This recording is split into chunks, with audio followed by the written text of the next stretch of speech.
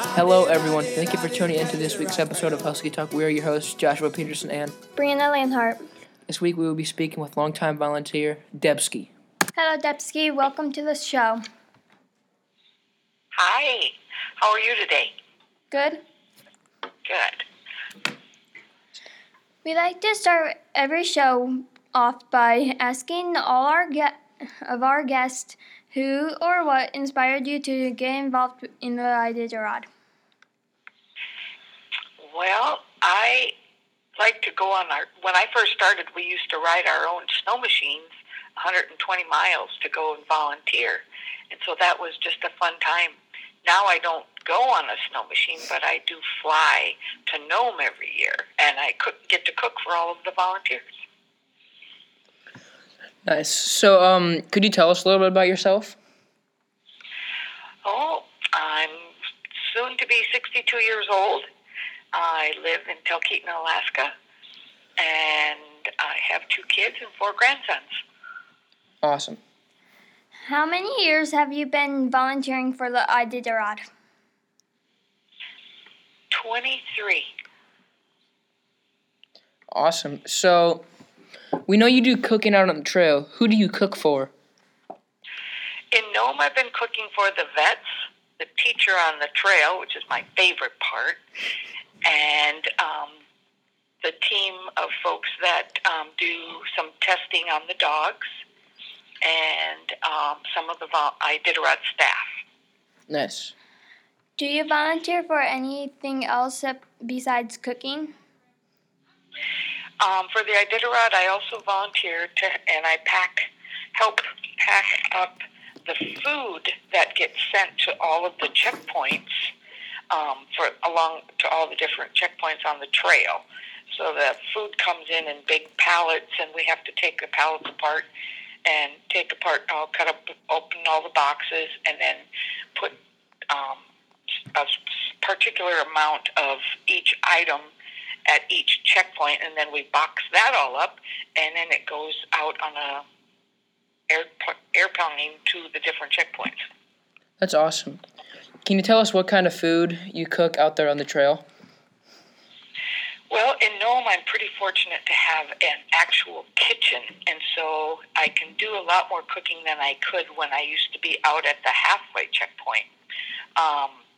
But some of the meals that I make are usually a big batch of homemade beef stew, spaghetti, a chicken dish. Then I make, I usually have the ingredients to make my homemade chicken noodle soup, and I even make my own egg noodles. And so people really like that when they come in out of the cold from volunteering or whatever, and they come in and get to have a homemade bowl of soup, which they haven't had that along the trail. Oh, that sounds good. What is one of the favorite dishes among the people that you've cooked?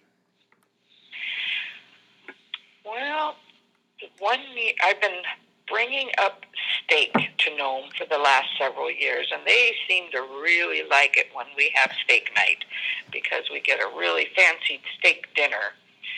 And then the other meal they've liked, I made chicken parmesan one year for everyone, and they really enjoyed that as well. Do you have any other volunteers that help you cook? I do. I normally always have. This year in particular, I don't think that I'm going to be bringing anyone with me to Nome. There are other volunteers in Nome that I think I'll be able to have help me. But yes, every year there's usually at least 2 people there working in the kitchen. Cool. What is your favorite thing to cook? My breakfast. I like cooking breakfast because I bring up real eggs and get to make eggs to order, and people seem to really enjoy the personal touch of just an individual meal other than just a big pan of food thrown on the counter for them to dig out of. How do you get the food to the checkpoints?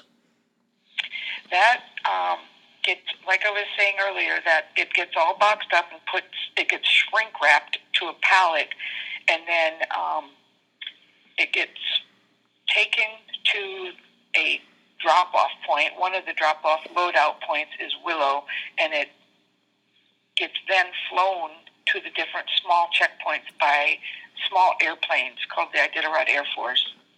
But for the big, there's what's called hubs, and there are 3 hubs on the Iditarod. It's McGrath, Unalakleet, and Nome, where they actually have assigned cooks and a kitchen to cook out of.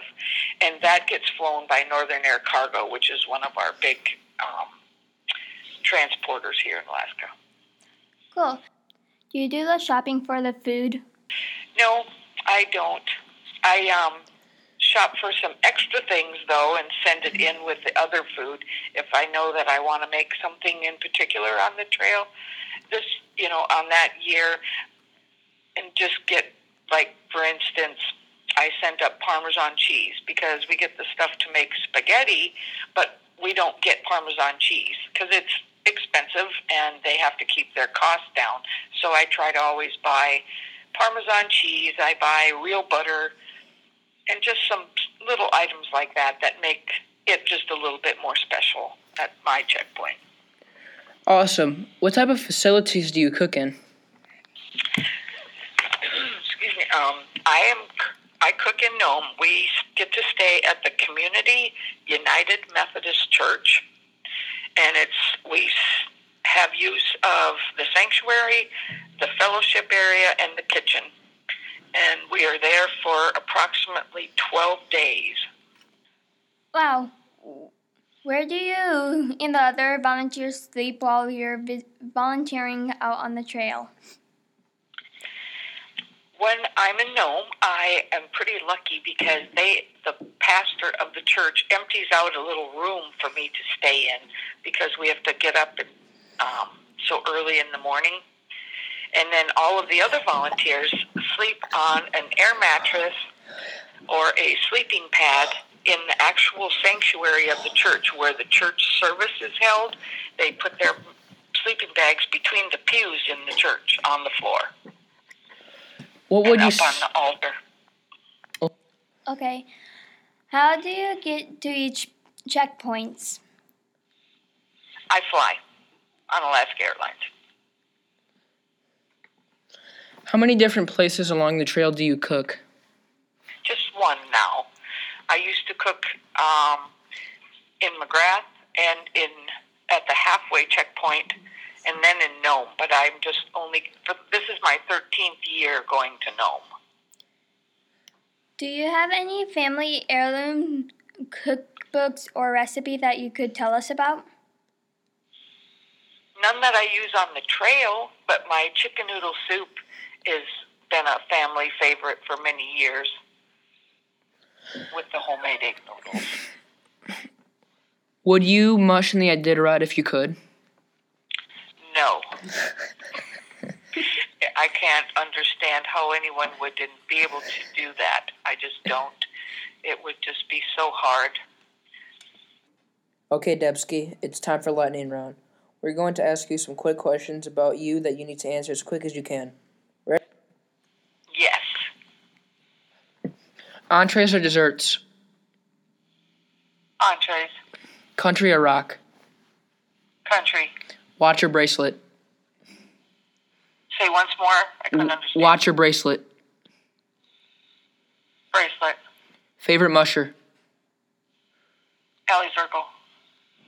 Favorite checkpoint? Nome, of course. Winter or summer? Summer. The last part of our show is musher Mount Rushmore. You know Mount Rushmore, right? Yes. If you were asked to replace the 4 presidents' faces on Mount Rushmore to faces that have made a huge impact on the Iditarod, who would you choose? You can choose like mushers, dogs, really just anything.